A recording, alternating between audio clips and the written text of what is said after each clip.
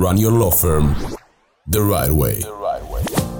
This is the Maximum Lawyer Podcast. Your hosts, Jim Hacking and Tyson Mutrux. Let's partner up and maximize your firm. Welcome to the show. Hey, Tyson here. Welcome back to this week's Max Law Tech Tips, where we give you fresh tech tips to help you run your law practice. Today, I'm going to cover something that affects us all, and that's how to supercharge your Wi-Fi speeds. Before we dig in, though, Jim and I, we want to share something with you that's pretty special.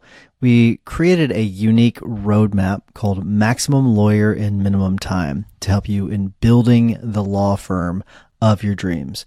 While it's typically only for Guild members, we're going to give it to our podcast listeners.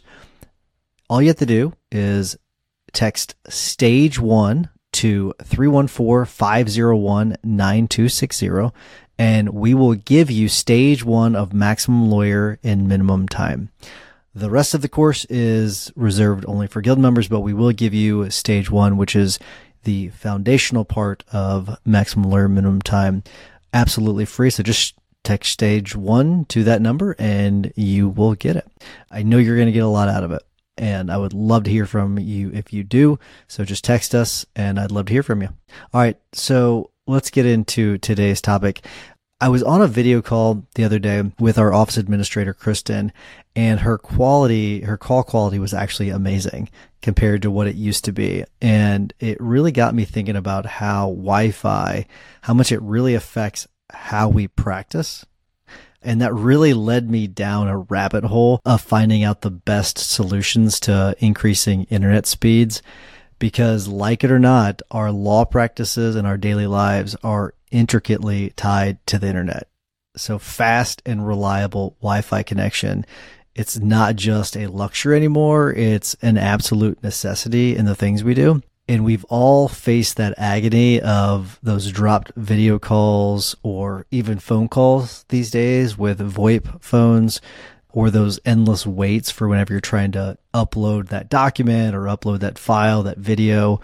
For those of you that record videos, it can be kind of a pain if you've got a bunch of videos that you need to upload and it says it's going to take overnight to get it done. I think we've all maybe been there. But before we get into the solutions I've got for you, I think it's essential to get an idea about what internet speeds you're paying for and your actual current internet speeds. That's really important. So what we're talking about is what you're paying for. So you go to the website, you sign up for a plan, and they say you're getting X for your speed. Then your actual speeds are different. And what I want you to do is I want you to Google, this is easy. I'm going to give you two options. One, and this is what I usually do, just Google internet speed test. So just type in internet speed test, and there's a test right there in the browser. You can also do it from speedtest.net. That's another one. Both of those are reliable. Do it at both and see if there's any similarities or inconsistencies there. If they're fairly close, then it's probably fairly accurate as to what the readings you're going to get. And even try it from different areas in your office and in your house and from different computers. You might be really surprised as to what you see, and you might be able to narrow down the issues that you're having. And you're going to probably see two different speeds. You're going to see an upload speed and a download speed. Don't worry about the differences right now. I'm not going to get into that. There are differences, but for right now, it's just important to know the information. And once we establish this baseline, then we can figure out if you need to make some changes. All right. And there's a big difference between, if there's a big difference between what you're paying for and your actual speeds, then you need to start making those tweaks. And if they are fairly close, which they're probably not, but if they're fairly close, then you may not need to make any changes. All right. So here's number one. It's the simplest. It's so simple. It almost feels like you're cheating. It's just reboot your router. All right.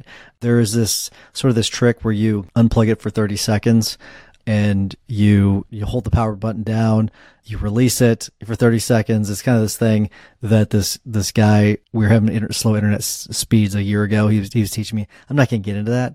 Just unplug the damn thing. Unplug it for about a minute or so and then plug it back in. And you might be just shocked as to how much faster your speeds are. It's kind of crazy. That little reset can work wonders for you, and it's super, super easy.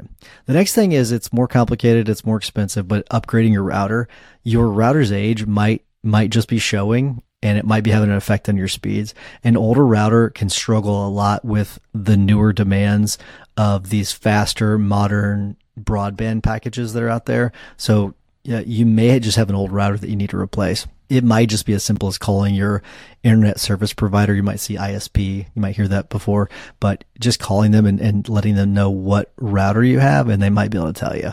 If you're using one of the routers from the company, you need to, I'm just going to tell you right now, you need to replace it. You need to replace it because it's going to be a junky router. They use some of the worst routers around. So just get one of the expensive routers. It's more than worth it.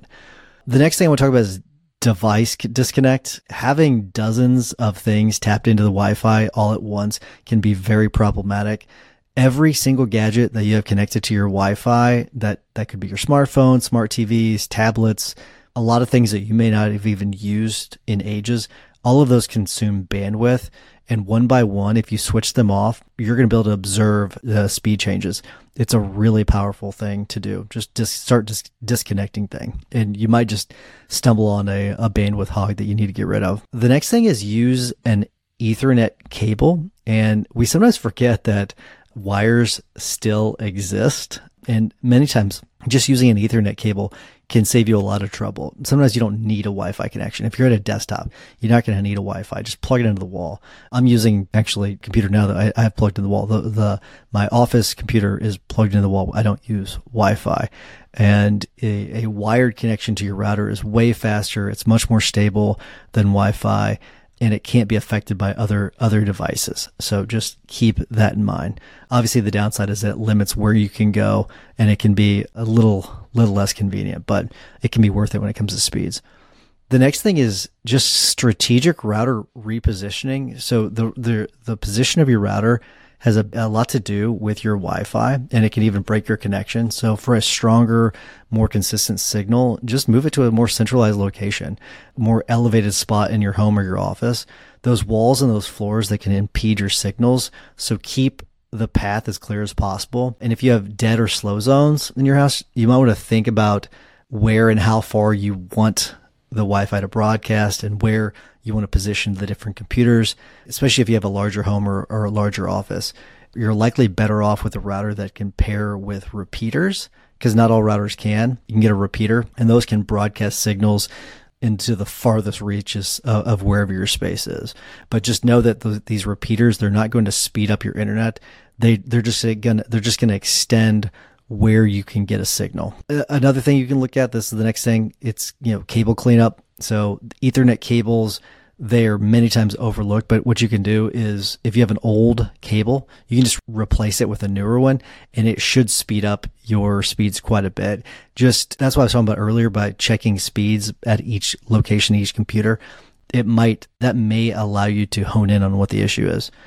Number 7 is firmware updates. So think of firmware as your router's operating system, kind of like on your computer.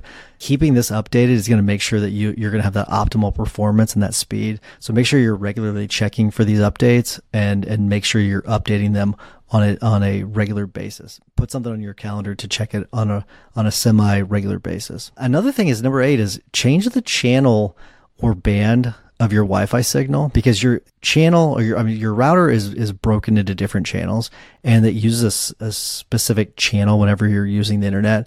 And what you can do is you can change the channel and the way it communicates with the other devices around your office or your home. And what it'll allow you to do is it will, let's say, for example, you've got an office next door to someone has a different router and they are using the same channel. It might affect your speeds. So if you just change the channel, it might solve this problem that you're facing. And then the last thing I want to cover, and this is the coolest thing, it's using electrical wiring as the internet, carry your internet.